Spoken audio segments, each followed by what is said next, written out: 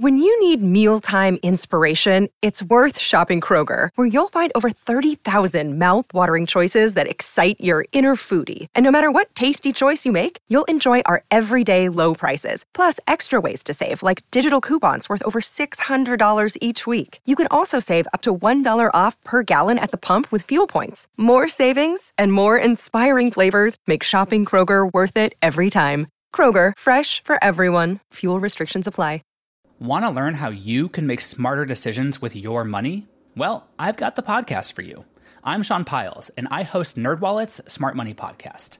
Our show features our team of nerds, personal finance experts in credit cards, banking, investing, and more. And they'll help you make the most of your money while cutting through the clutter and misinformation in today's world of personal finance. You'll get clarity on strategies to help you build your wealth, invest wisely, shop for financial products, and plan for major life events. Listen to NerdWallet's Smart Money Podcast wherever you get your podcasts.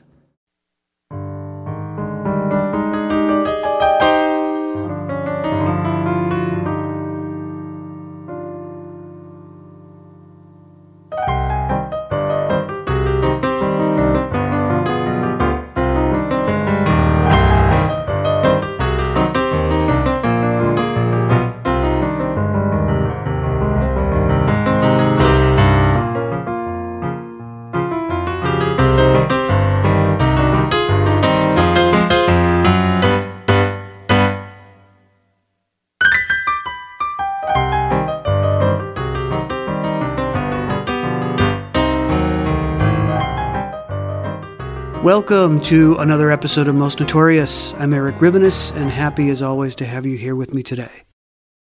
So why do we go back on this show over and over again to Chicago? From Leopold and Loeb to Al Capone to John Dillinger to H.H. Holmes, I'd easily wager that the well of true crime stories in Chicago runs deeper than in any other city in the United States. And we've got another great one today from the Windy City, one that I'm very excited to share. I'm grateful to have as my guest today author, journalist, and college professor, Dr. Emilie Beau Lucchesi. Her book, Ugly Prey, An Innocent Woman and the Death Sentence That Scandalized Jazz-Age Chicago, is a tale of a woman accused of murder in 1920s Chicago. Thank you so much for your time. Thank you for having me. I'm happy to be here. So where did you first stumble onto this story? So I was familiar in a way with Sabella's story because she was a bit character in the movie Chicago. And the movie Chicago was based on real life women who, in the movie, were these glamorous, guilty women who were not one bit sorry for the crimes they committed, and they got away with murder. And in the movie, there's a ballerina who is innocent, and she's most famously remembered for Cell Block Tango when she says she's not guilty. And that was based on Sabella Nitti.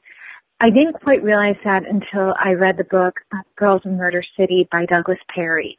And in that book, Perry focuses on Belva and Beulah and the women who inspired Chicago, as well as a woman, Maureen Dallas Watkins, who reported the trials and ended up writing the play. So after reading that, Sabella was really just kind of a side character. I thought, I want to know more. So I sent away for the 700-page transcript from the Illinois Supreme Court Archives, and I began digging in, and I quickly realized this was an innocent woman who had been sentenced to die.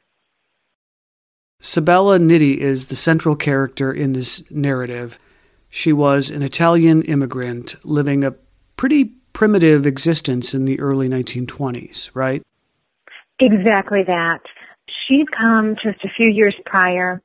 Her family was from Bari, and her husband had actually come to the U.S. more than a decade prior, and then he sent for Sabella and her sons. And life really was not that much better for them in Chicago. They lived on a farm without running water or electricity, and that was very notable because the city, many of us live now in apartments or houses that were already built by that time, and here she was living as though it was centuries prior. So Where was the farm located? What kind of crops were being grown? So they called it a truck garden farm. So it was a lot of vegetables that they would sell then on Randolph Street in Chicago, which is now a very popular restaurant district. But at the time, that's where they sold wholesale to restaurants and hotels. So they were located in Stickney, Illinois, which is one of the inner ring suburbs of Chicago. And they were located, Chicagoans who listen to this will now recognize it as the water reclamation area. So her farm doesn't exist anymore. It's part of the water reclamation. And a reference point would be close to Midway Airport. Gotcha. And can you talk about her family as well? She had 3 sons and 2 daughters. Is that right? Yeah. So Sabella was probably about 44 years old, anywhere between 42 to 44 years old in the early 1920s. And her husband was much older than her, which was pretty standard practice at the time. He was at least 20 years older than her. And together they had 3 boys. The oldest was James, and he was about 24. And then his brother Michael was just a year or 2 younger. Charlie was 16, and then she had 2 little girls born in the U.S. who were both under the age of 5. And it was a very difficult existence. The older boys, for the most part, were not home. And Sabella had her 2 little girls. The 16-year-old came in on occasion, but he had reason to leave the household often because they were quite impoverished. And in addition to not having heat and electricity, they just didn't have the comforts that you would expect in a Chicago home in the 1920s. So, for example, instead of having a regular stovetop, they had one of those wood-burning stoves that would just choke the small house with smoke. And they also had mattresses that were stuffed with hay. It wasn't a very nice life. And in addition to that, it was a very violent life. Francesco Nitti, no relation to the gangster, was a very violent man who drank heavily. And at times he fought with both his boys. But he also turned violent towards Sabella. Violent in what way? This was one example that really matters to the story. Is about 3 weeks before Francesco Nitti goes missing, he has a huge brawl with his second son, Michael. And what had happened is that Michael came home to the Nitti family farm and asked his parents for money because he wanted to get married. And at the time, Southern Italian American men in Chicago were expected to pay for everything for a wedding. They had to set up an apartment, bring in furniture, pay for the actual wedding, and Michael didn't have the funds. So no woman, her parents were not going to allow her to marry Michael. So he came and he asked for the money, and Francesco Nitti, instead of just saying, no, we don't have it, he slapped his son. Michael, being a young man in his 20s, he wasn't going to accept that type of humiliation. And the 2 of them got in a nasty fight. And at the end of the fight, Francesco Nitti was completely bruised and several broken ribs, and his face was black and blue, and he had to give up that fight to Michael. But I'm quite sure there were probably many in Michael's lifetime in which his father was the victor. How long after this fight does it take for Frank Nitti to be reported missing? Is it right after? Yeah, so what happened is right after that fight, Frank Nitti was embarrassed and he left the family for a few days, and then he came back. And then one night in late July, it was a Saturday night, so it was a work night for the family, and it was expected that Francesco would wake up the next morning and take the crops to market. And around 9 p.m., he told Sabella to go up to bed. He said he wanted to step outside and keep an eye on the crops. And he said that he was afraid someone was going to set fire to the crops.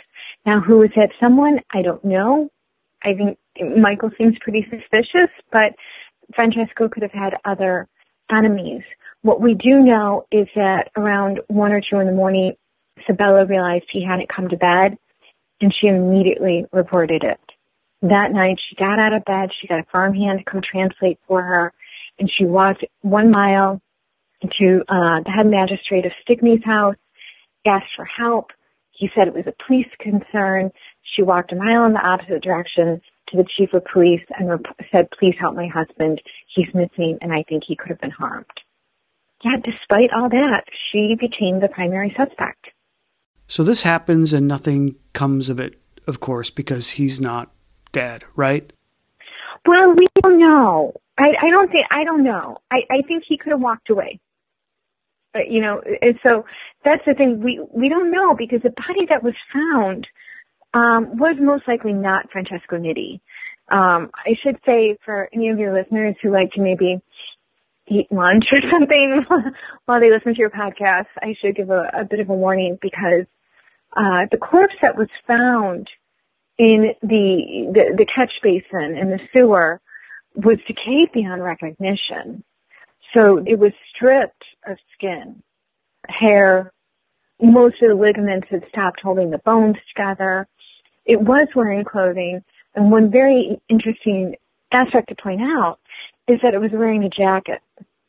And when Francesco Nitti disappeared, the high that day was 79 degrees. So that's in Chicago, not jacket weather. Now, this information, was this something discussed during the trial, or was it something deduced by you in hindsight? This is something I deduced in hindsight. Part of it is that I was able to reach out to experts regarding, again, sorry to those of you eating a meal, how a body decomposes in water. Because that's a completely different ballgame. We don't know what was in that water, what sort of chemicals or oils were in there. And so it's hard to say whether that body was there for years or months. But what we do know is that it was decayed beyond recognition, and that even when they ID'd it and guessed the age of the body, it would have been younger than Francesco Nitti. It also, one thing that was really important to mention is Cook County Deputy Sheriff, who was completely obsessed with Sabella Nitti and completely obsessed with this case, he decided that the body had been beaten with a mallet in the head, because there was cracking and an indent. But again, now we know, forensic scientists know, that when a body is submerged in water, the head is going to most likely drop beneath and the blood is going to pool. So the cracking in the skull was most likely a post-mortem cracking. They didn't know this in the 1920s. So I don't know how that body got in there. I don't know how it died, how long it had been dead, but I contend it was not Francesco Nitti based on the fact that he wouldn't have left wearing a jacket. I mean, it's fascinating how you've been able to look at the evidence and come to your own conclusions that weren't even being debated during the time that this was a real story.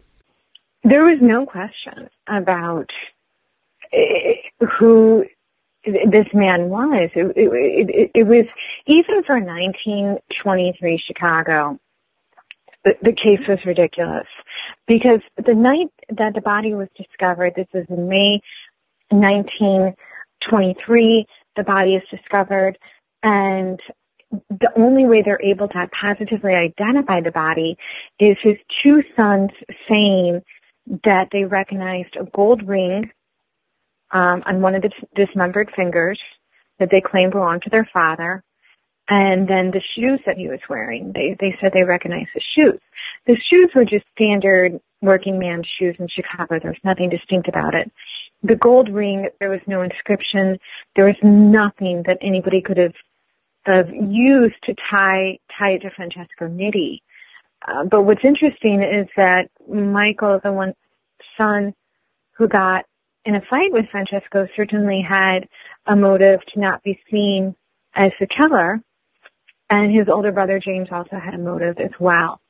And that is that he had declared his father legally dead and taken the estate for himself.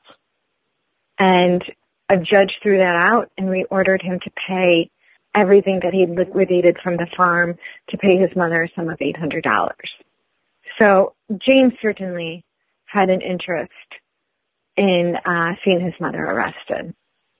Who discovered the body, and how did police connect the body to the Nitti family? Well, so after Francesco Nitti went missing in July of 1922, the deputy sheriff, Paul Dasso, began sniffing around the Nitti family farm. And Sheriff Dasso, I have to tell you, was the type of lawman who just believed in his own theories. He really thought that he was kind of a Sherlock Holmes, where he could deduce the evidence just by looking at a situation and drawing conclusions. And so he did so very often with overwhelming error. And he had come up with this theory in the autumn of 1922 that Sabella Nitti was having an affair with one of her farmhands. Now, keep in mind, nobody had seen this affair happen. Nobody had accused Sabella Nitti of having an affair. But the reality was he couldn't get a grand jury to indict Sabella. So without that, his next best thing was to pick Sabella and her farmhand up on adultery charges. And at the time in Illinois, there were adultery and fornication laws on the books. And this was not so much because people in Illinois were really concerned about the private business of others, but it was because in the 1800s, when Mormon settlers were moving west, Illinoisans did not want polygamy in the state, and so they came up with this law to keep the settlers moving. And they did. So this law was still on the books, and Sheriff Dasso had to shop around to 4 different jurisdictions before someone he knew somebody who was willing to press charges. So he actually got my hometown of Oak Park, which is 8 miles to the north, to arrest Sabella and Peter. He got the police to do it. So they did, and she was in jail waiting to go before a magistrate in the autumn of 1922, and that is when James completely liquidated the estate. And for my research purposes, that was very helpful because everything was then documented in probate court. And so that's why I'm able to tell you with such detail how the Nitti family lived, is because at one point everything had to be itemized for the probate case against between James and Sabella. So the magistrate threw out the charges against Sabella Nitti. At that point, it was December of 1922, and she lost everything. She lost the farm. Her husband wasn't around anymore. She had a very bleak winter. And in the spring of 1923, she did go ahead and marry the farmhand. And I do contend that they were never more than friends. I think that they both had some strong hardships, and they had found a friendship in each other. But Sabella had said that she never had any relations with him prior to their marriage, and I find her to be a very credible witness when I checked out her information during her court testimony. So it is May 1923, and a road crew in Stickney, right on the border of Stickney and Berwyn, finds the body. And it's in just a standard street catch basin. We still have the same type in Chicago, where you would have the real heavy manhole cover in the middle of the street, and then on the side of the curb, there's a small grate where water can run down during storms. And it would have been very difficult for Sabella or Peter to get this body in. They would have had to pull off the manhole cover, which was ridiculous and really highly unlikely. So I'm not quite sure how the body got in there or how long it had been in there, but I can tell you it was decayed beyond our ignition. But Dasso had a theory and Sabella's two sons were supporting it. And that afternoon, they went before a coroner's jury. They had the body declared as Francesco Nitti. And then Sabella and Peter were arrested that very evening, along with her 16-year-old son. So Sheriff Dasso comes up with this theory of the two of them being lovers and in cahoots before they decide to marry each other. Is that right? Yes. That doesn't seem like a very smart move on Sabella Nitti's part, if his theory is based on this. No, you're right about that. But here's the thing. She's out of options. Her husband's gone, and she's a woman in 1923 who doesn't speak the language. She can't read or write. And she and Peter are actually homeless and staying with another farmhand. And she's told if Dasso finds out, they're going to arrest you again. So she believes that by marrying Peter, that she's not going to get arrested. This Sheriff Dasso seems like quite a larger-than-life character. You know, he has a really interesting background because he, for a long time, worked as the head of what was almost essentially like a juvenile hall, right? And it was like a boys' prison with mandatory schooling. And he was a terror. Every morning, he would line the boys up, and those that were accused of an infraction were allowed to tell Dasso their story. And if he found them guilty, the younger boys he would lock in a dark cell for hours because he found that they were afraid of the dark. So it effectively terrorized them.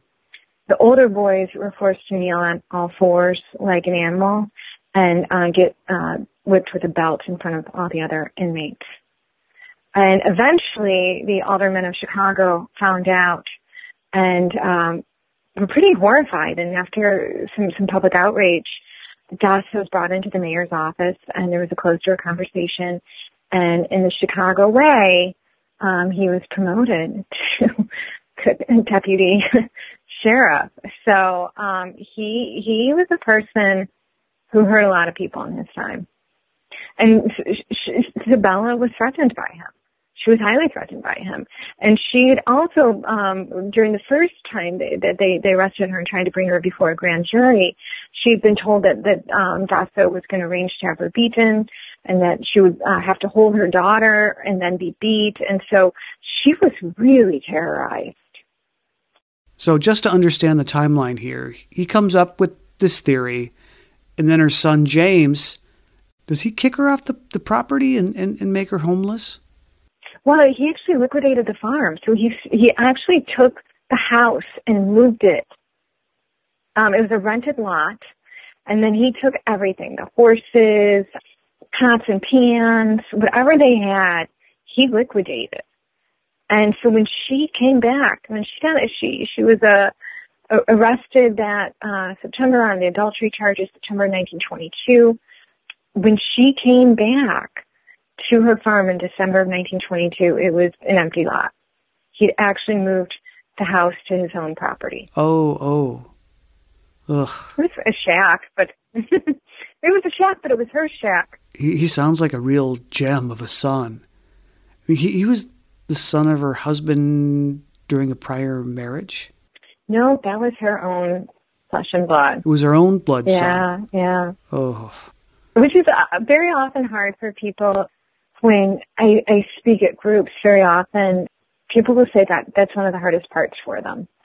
And interestingly, one of his grandchildren contacted me and said one of his sons was still alive, and he looked forward to reading the book. And I was like, yeah, I don't think your dad should read this book because he might not know how his father behaved during this time towards his own mother. Goodness. Huh. Yeah. So, yeah. Okay. We're kind of bringing people down here. And her new husband is about the same age as her sons, right? Yeah. So his name was Pietro Crudele, or very often he went by Peter. And I was actually contacted by one of his great nieces, and she said that he left Bari very quickly after a fight with his parents.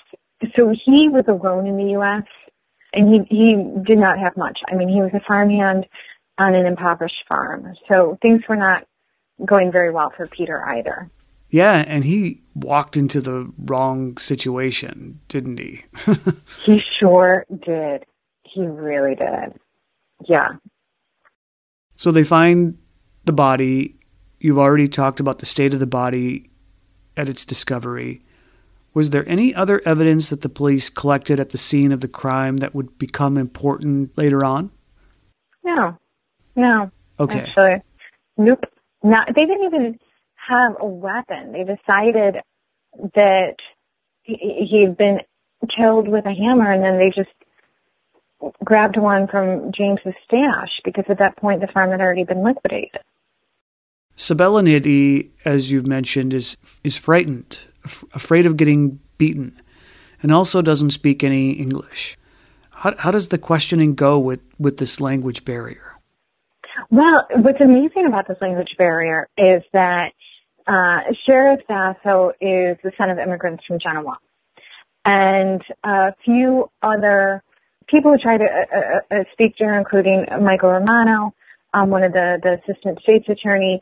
He's also the son of Italian immigrants, and they're speaking these dialects of Italian that do not line up with Sabella's dialect. And so I reached out when I was researching this book to a linguistic expert at Oxford University, and I gave him information about the years that the families had come from these various regions in Italy, and I asked him how meaningful were this language barrier, and he said that when Sheriff Dasso tried to speak to Sabella in his dialect, it was akin to an English and Dutch speaker trying to communicate. And Sheriff Dasso, this is not a guy who admits when he's wrong. And so he claims that he got a confession from Sabella. And he said that her son Charlie had been questioned, and she said, well, whatever Charlie says is true. It's not the confession. We will be right back.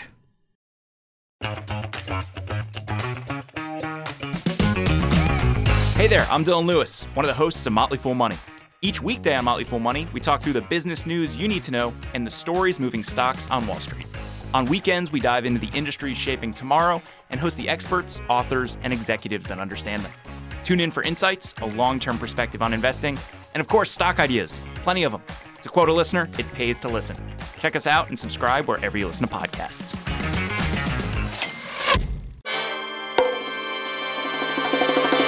Welcome to From Beneath the Hollywood Sign. If you love old movies, Hollywood history, or the golden age of filmmaking, you've come to the right place. This is the podcast that talks about amazing stories of Tinseltown from another era and fascinating conversations with writer-producer Steve Cubine and actress-writer Nan McNamara. One particular argument, he ended up dislocating Ava's jaw. Ava, she was such a tough cookie. Rather than cry or scream or anything like that, Or call the police. Like she should have, exactly. What does she do? She takes an ashtray and she knocks him over the head and knocks him unconscious. That's how she fought back. She didn't know what to do, so she called Louis B. Mayer. I think I've killed Howard Hughes. What do I do? Revisit a time when the pictures were still big and everyone was ready for their close-up. When you want Tyrone Power instead of Tom Hardy, Jennifer Jones instead of Jennifer Lawrence, or Robert Mitchum rather than Robert Pattinson, then From Beneath the Hollywood Sign is the gin joint for you.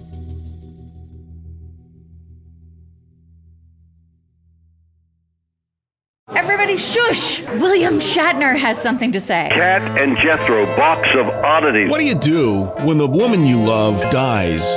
Well, of course, you dig her up and you live with her. Aww. The show examines weird things. There are plenty of old photographs from this time period of children out in the streets playing in and among the dead horse carcasses. Oh, I miss those days. Things used to be so much simpler. Cat and Jethro. Then there's the urine wheel, which sounds like a really bad game show. They've done weird things.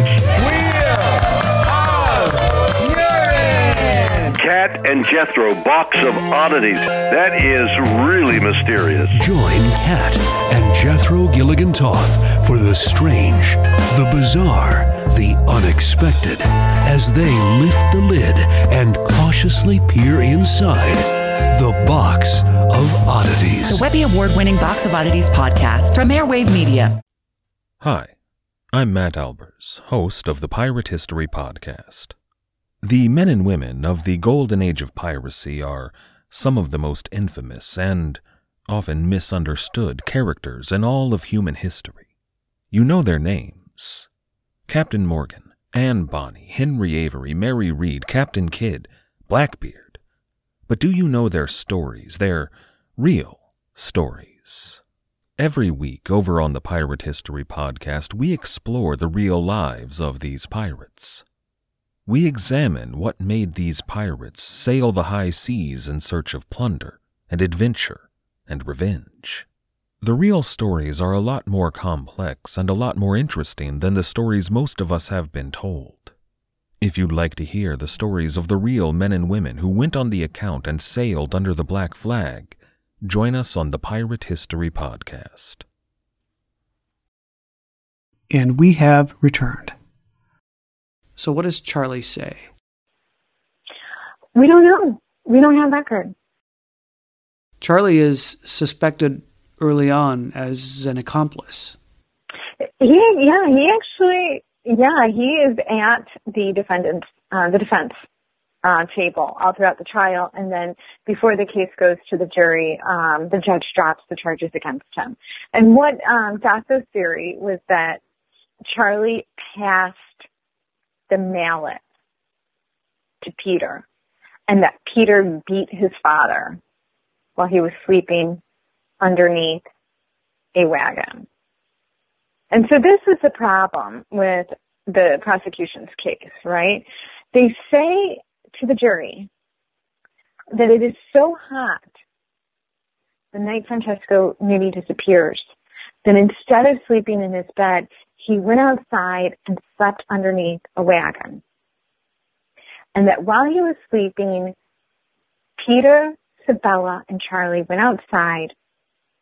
Someone passed Peter a mallet, and that he hit the body twice, once in the back, once in the head. Then Dasso claims that Peter took the body on his back, put it in the wagon, and drove to dispose of it. Here's all the problems.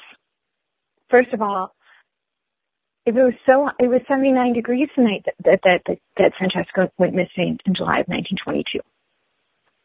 You don't get so hot you got to sleep outside when it's 79 degrees out. That's number one. Number two, if it was 79 degrees out, why was the body that was found, why was it wearing a jacket? 3, the body that was found had no broken bones in the back. And we know now that the dent, the cracking in the skull was most likely when the blood pooled as the body floated in water. Then these are several issues. Then we have to add on the fact that the coroner, the physician, only did a cursory glance at the body. And this is in the book. There was a huge problem at the time where the coroner's physicians were completely overworked, and so they would just kind of look at a body and be like, yeah, he's dead. So we don't really know. And it was not closely investigated. But the problems get even worse. And that is that Peter and Sabella never put the body onto the wagon and hitched up the horse and rode off to dispose of the body. And how we know this is because after Sabella was convicted, a farmhand came forward and said there was only one hitch, and he had it. So Sabella and Peter, there was no way they could have hitched up that horse and drove it to a catch basin or wherever, because the farm had one hitch, and every night Michele Descent was permitted to use that hitch to drive a mile home. And Michele tried to communicate this. He was brought in as eventually as a translator, because they couldn't find a decent translator throughout the trial, and he was just completely stopped. And part of the reason he was stopped was because Sabella Nitti's attorney was just overwhelmed. He was battling a major mental illness. He ended up spending the vast majority of the 1930s in an insane asylum. This was a guy named Moran, right?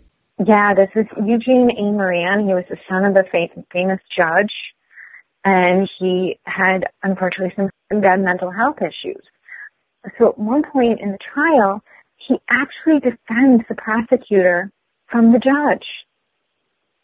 And then, like, in one of the few instances in the book where you can actually laugh aloud is Eugene Moran becomes obsessed during the trial with why wasn't the corpse wearing underpants? and he thinks, like, somebody took it, and there's evidence there, and I'm going to find out. You know, you can also kind of laugh a little bit whenever he thinks he's, like, speaking the Italiano, and it's just, like, so embarrassing, and you're like, oh, please stop, and eventually the judge tells him to stop. But, you know, he was unable to properly defend Sabella, and the prosecutors just preyed upon her. And they preyed upon her because they wanted a win. You know, at the time, there were not strong domestic violence laws protecting women in the city of Chicago, so very often when a case went before a coroner's jury where a woman shot or killed her boyfriend or husband, or an ex for that matter, very often the coroner's jury would dismiss it because this was a battered woman and this was an act of self-defense. More often, if it went on to the coroner or the grand jury, then the grand jury would dismiss it. So it was not particularly common that the case actually went to trial. And then if it did go to trial, there was a strong standard of beautiful women being able to smile at the jury, seem helpless, and then get away with murder. So these prosecutors saw Sabella Nitti, and despite the fact that the case was ridiculous, and, you know, Dasso was ridiculous, they pursued it because Sabella Nitti was, in their opinion, haggard. She was, at the time, she was wearing clothes that do not resemble what a 1920s Chicago woman would wear, right? So she's wearing a skirt that cuts off at the knees, which is sensible for her because when you're working in a corn row, you got to squat down and you don't want your skirt getting dirt on it. And she's wearing shoes that are actually just carpet scraps that have been pieced together. And she doesn't have American mannerisms, right? She doesn't make eye contact. She sits with her legs open. She grunts, you know, sniffles, things that, you know, we don't do. And so she doesn't resemble what the jury have in their mind as a vulnerable woman. And in fact, it's the opposite. You know, at the time, there's a lot of bias in Chicago against Italian Americans, and the prosecutors were able to play to that bias. And at the time, Italian Americans were the most violent ethnic group in the city, and very many people saw Italian Americans as invaders who were going to change the Chicago way of life. And things that didn't help, like marrying off your daughter when she's 15 to a man who's 35, things like that were pretty upsetting to a city that was rushing towards modernity. And the disapproval of Italian Americans came from the top down, right? So you had the chief of police in Chicago in an actual memo says he'd rather hire a monkey Then you have Jane Addams of Hull House fame, right? This amazing social worker. Even in some of her writings that she says she knows a few good Italians. It's completely top-down, institutionalized, appropriate bias, and the prosecutors, they're able to capitalize on it. So very quickly, the jury convicts Sabella Nitti and Peter Crudele, and they are sentenced to die. And 95 days separates them from the gallows. Now, if I could tell you a little bit about these gallows, I think it would behoove your listeners to hear about this. So, Cook County, they meant to do the long drop technique. And basically this was considered to be, to stop suffering, right? That the person would be weighed and they would measure out the rope, and the idea was the neck would break instantly and the person would be spared the suffering of strangulation.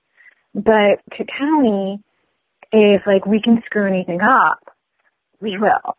And so the officials in charge of execution had switched rope types, and they switched to more of like a hemp, and it effectively served as a seatbelt that went around the neck, held the neck in place, and then the person strangled to death while the small bones in their neck were painfully breaking. And so this is what Sabella faced. We have on record every execution that ever took place in Cook County, and at that time they were up to 8, 9, 10, even 11 minutes before the person was pronounced dead. And this is what Sabella was facing. So she was terrorized, and twice she tried to kill herself, and she was under watch because it was the state's job to execute her. And so this is what was going into the newspapers, and this is what was scandalizing the city. And fortunately, a team of Italian-American attorneys decided to pick up the case on appeal and to fight. Would she have been the first woman executed in Illinois? In Chicago. Or Cook Chicago, County, okay. Me. In Cook County. Well, Cook County is Chicago. So there had been a woman in the 1890s who had been sentenced by a jury to hang, but the judge quickly converted it to life in prison. So what was different was Judge Joseph David, the judge on this case, he upheld the verdict and really doubled down in initially in the beginning of the trial, he tried to remind the jury that there's doubt that this body is even Francesco Nitti, and we don't know. And then everything was just such a circus that he just kind of descended into all of it and really strongly agreed with the prosecution and began saying things like, well, the evidence proved and this woman has to be brought to justice. So she was days away from facing the gallows. And what did the court of public opinion think about all of this? They were all over the map, but by and large, people were outraged because a lot of women's groups said, we don't like this. We don't like the laws. We don't enforce the laws. And we can't even serve on juries. So it's frightening for us to think that this woman is really going to the gallows because she's ugly. If she had been a powder puff and the ability to bat her eyelashes, she probably wouldn't be going to the gallows. Other people said, this is the new way of life. If women want the vote, if they want equal rights, then they have to take equal punishment. But by and large, a lot of people were in an uproar. And I talk a little bit in the book about there had been a chilling effect nationwide on the state executions against white women. And that was primarily due to Mary Surratt. She planned the assassination of Abraham Lincoln, and she was hung very promptly after the trial. And in hindsight, some people questioned whether that had been appropriate. New evidence, though, and there's a great book by Kate Clifford Lawson called The Assassin's Accomplice that says, no, she was really a ringleader.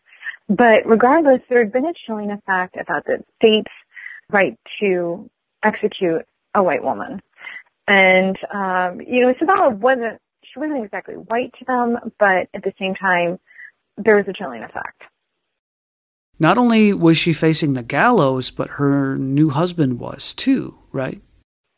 Yeah, he sure was. They would have been numbers 88 and number 90 in the Cook County record books for executions. So at this point, things are looking pretty grim for her until an attorney steps in for her, a woman named Helen Cerise. Yeah, so Helen Cerise is in her early 20s, and she's from my hometown of Oak Park, and she is the daughter of Sicilian immigrants. And their real name is Shirazzi, but they go by Cerise because they think it sounds French, and maybe people will just think they're French. And she's this brilliant young woman attorney who has everything going against her in terms of finding a legal job. She is a female, which this is a time when women can't even serve on juries. It's polite dinner conversation to tell her to go get married instead. She's female, she's Italian, and she's beautiful.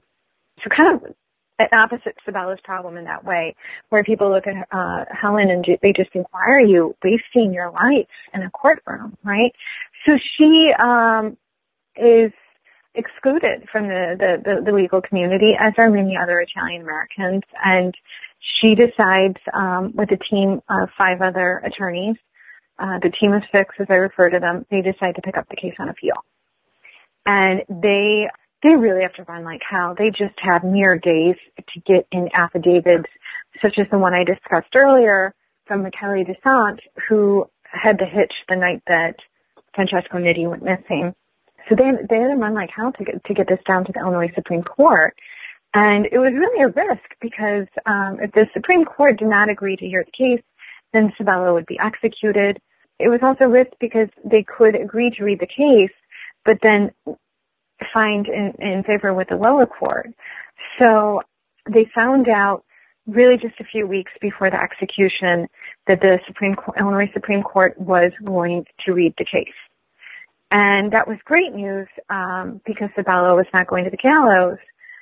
The bad news was they weren't going to read the case until the early winter of 1924.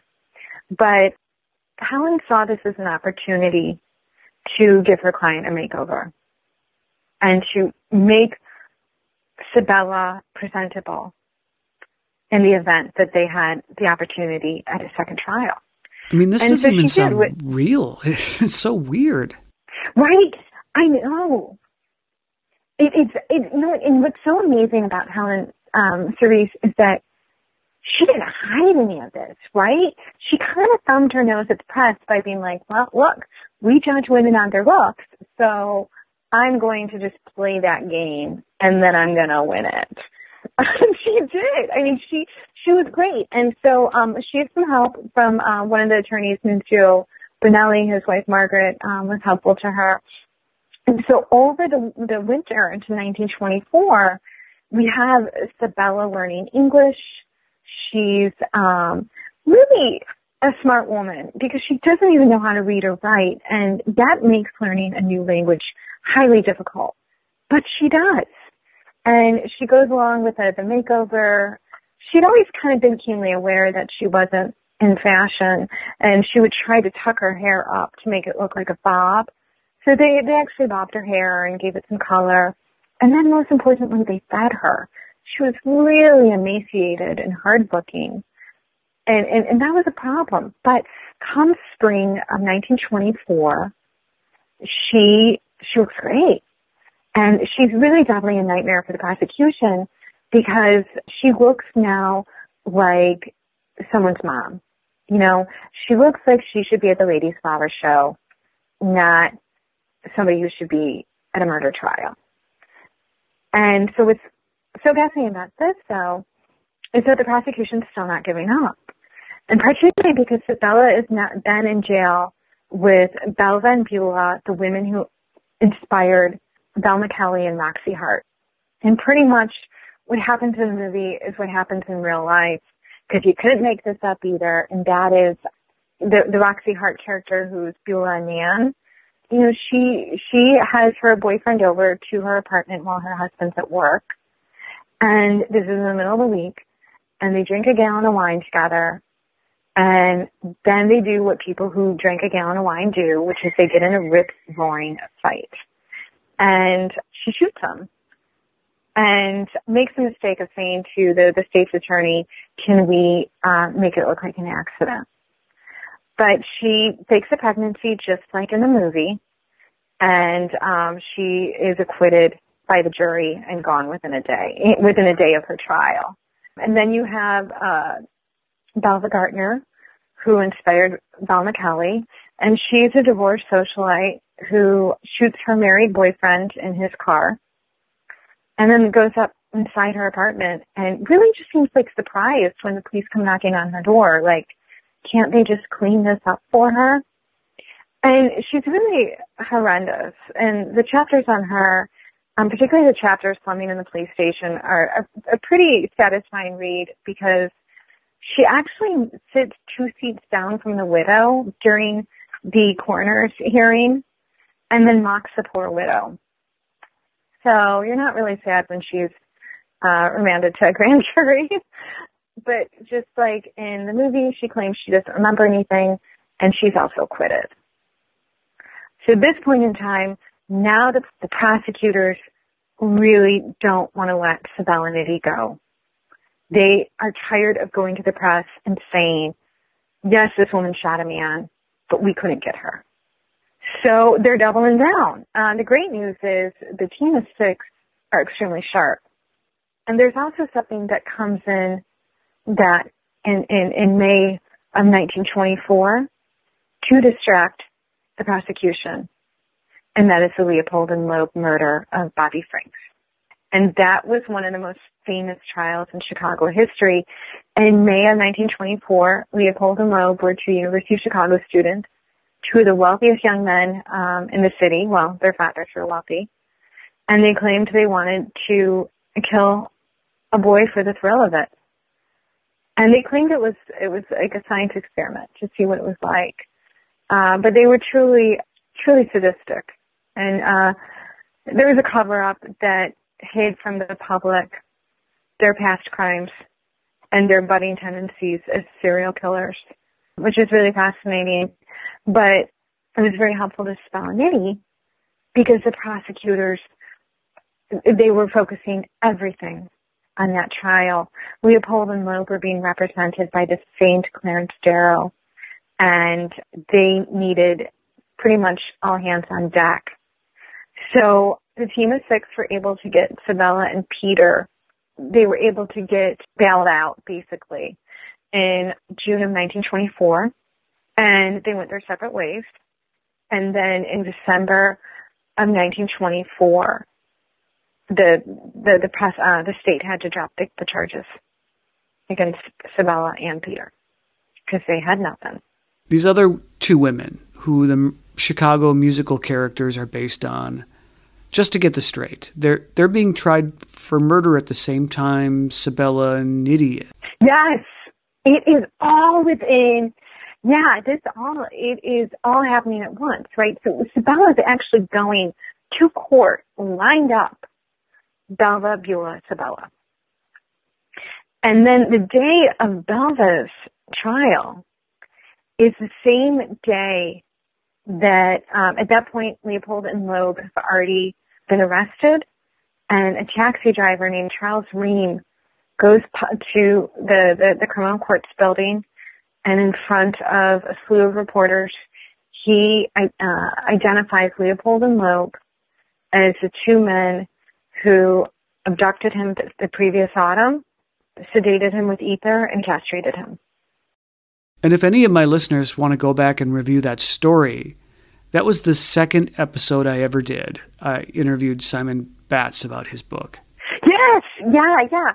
And I'm so glad you mentioned that because there's only been 2 books ever written on Leopold and Loeb, and it's Simon Batts and then Hal Higdon, and they both make note, but they don't spend a lot of time on it.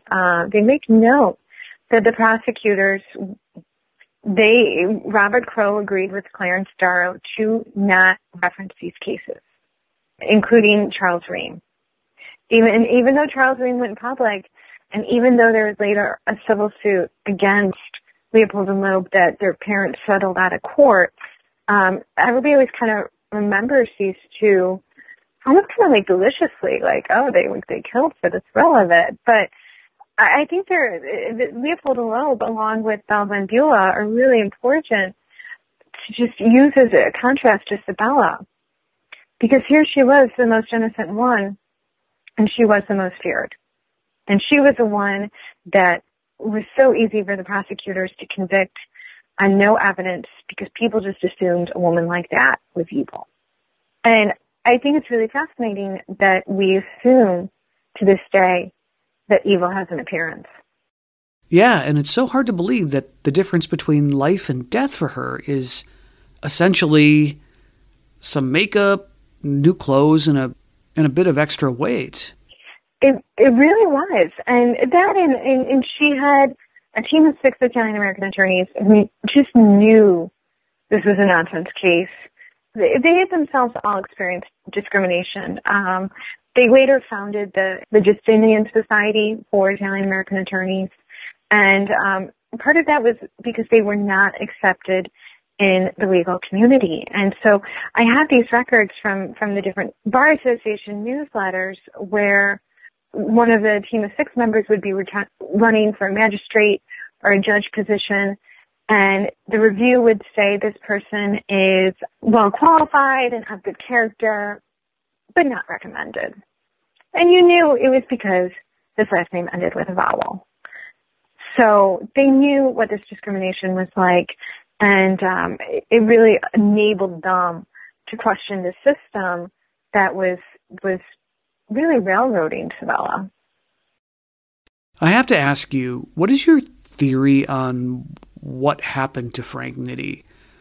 Following your lead, your thought that he might not have been murdered, what do you think became of him?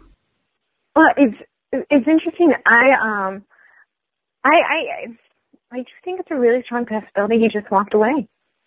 Sabella, Nitti, and her husband, they were not a typical couple, and that Sabella was what was called a white widow.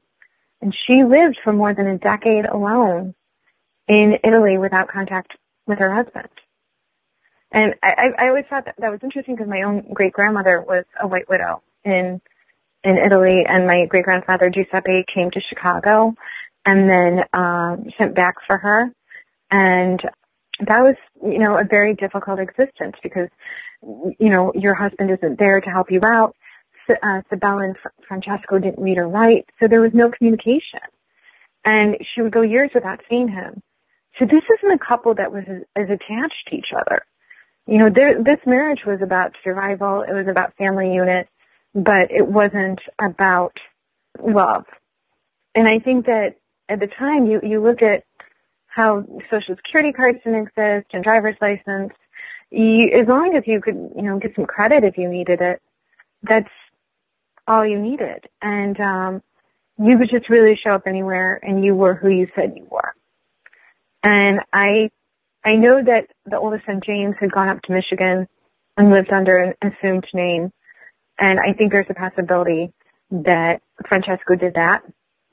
I've also read a legal article in which a legal scholar suspected Michael, that Michael had come back. He was a violent guy, and he had a very hot temper.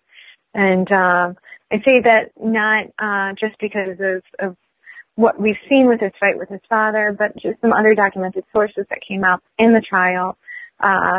He got in trouble for getting into a fight with a police officer instead of taking a speeding ticket. So he was a really hot-headed guy, and some of Sabella's grandchildren contacted me after the book came out and told me some stories that confirmed that they did not cross their Uncle Michael.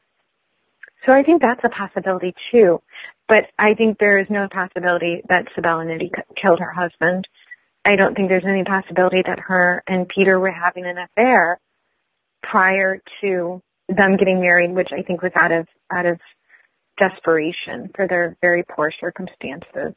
But that's a little harder to prove, right? No one really knows. Nobody really knows except, I mean, where in God's name would they have had this affair? They lived in a one-room shack that had a loft for sleeping. Oh, that's true. You know, you look at how the farm was situated, and it would have been really difficult. Pietro lived there, the two little girls, Francesco, a farmhand named Jenny, Sabella, and then, you know, sometimes Charlie came in and out. So this was a really crowded family that was always together. So it just didn't seem right. And Sabella denied it. And throughout her testimony, everything I checked rang true. So I have to give her the benefit of the doubt. Another thing that strikes me as being a little fishy off the top of my head is that someone, after crawling under a wagon to kill him, would have the room while underneath there to swing the mallet effectively in such close quarters. You know what I mean? I don't know.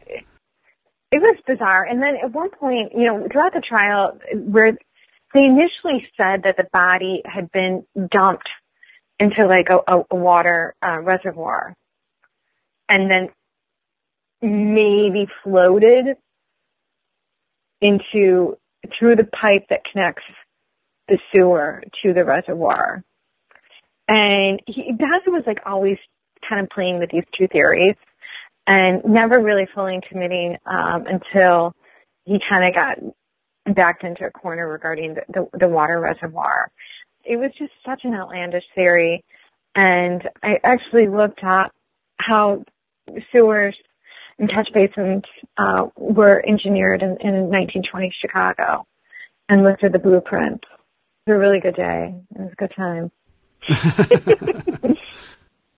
Well, excuse me for my simpleness here, but what would make him come with such a specific scenario that he thought Nitti was killed under a wagon? I mean, was there some piece of evidence, like a witness, to lead him to this exact theory? I mean, why a wagon? You know what? I don't know. I mean, other than that, he kind of had his Sherlock Holmes self-identity going on, where he believed that he could deduce evidence. And it may have been when he rode up one day in the car as he approached the farm and he saw how things were situated, he decided at that point that's how it went. But nobody ever admitted to this. Nobody ever confirmed it. There were never any witnesses. It was just a story. It was a story and he was sticking to it. So one final question. What happens to Sabella Nitti once she's freed? So I'm pleased to report she has a happy ending. She stayed in Chicago, surprisingly, for about a decade and raised her two daughters. And then she remarried a very same man and retired to California. And Charlie also went out to California, as did one of her daughters. The older one stayed in Chicago. And James and Michael had to go to prison for a while for some robbery business. But then James went up to Michigan, and Michael, I believe, also went out to California. So I was able to meet one of Sabella's granddaughters, and she said that the man that Sabella remarried, they considered their grandfather, and that he was a very kind man. So that made me happy to hear. So I like to think that she found some peace out in the California sun. Is there any evidence that she ever reconciled with her son James? I don't know. I know that the granddaughter I spoke with was very fond of her Uncle James. Very fond. And that he would come to visit. She also went out to California regularly to see Sabella. She said the family didn't talk about it, and they did not know anything about it until really the 1980s. And at that point, they tried to do some research, and they really weren't able to figure it out. And they assumed at that point that perhaps she did kill him. Not as Dasso suggested, but perhaps it did happen. And she told me that the book really exonerated her grandmother for her. And that made me really happy that her legacy within her family is that she was a hardworking, cheerful woman. Well, thank you so much for your time. Thank you for having me. I appreciate it. My guest again has been Dr. Emilie Beau Lucchesi. Her book, Ugly Prey, An Innocent Woman and the Death Sentence That Scandalized Jazz-Age Chicago, is available through Barnes & Noble, Amazon, and your favorite independent bookstores. This has been another episode of the Most Notorious Podcast, broadcasting to every dark and cobwebbed corner of the world. I'm Eric Rivenis, and have a safe tomorrow. Let Mysteries at Midnight be your destination for detective whodunits and captivating mystery stories. You'll hear classic stories like Sherlock Holmes, Agatha Christie's Poirot, and short tales from H.G. Wells, Charles Dickens, Edgar Allan Poe, and others. I'm Christopher, and I read these classic stories in the soothing style of a bedtime story, so you can listen to them in bed when you drift off to sleep. Search for Mysteries at Midnight on Apple Podcasts, Spotify, or your favorite podcast app, and follow and subscribe so you don't miss out on new episodes. Have you ever wondered how inbred the Habsburgs really were? What women in the past used for birth control? Or what Queen Victoria's 9 children got up to? On the History Tea Time podcast, I profile remarkable queens and LGBTQ+ royals, explore royal family trees, and delve into women's medical history and other fascinating topics. Join me every Tuesday for History Tea Time, wherever fine podcasts are enjoyed.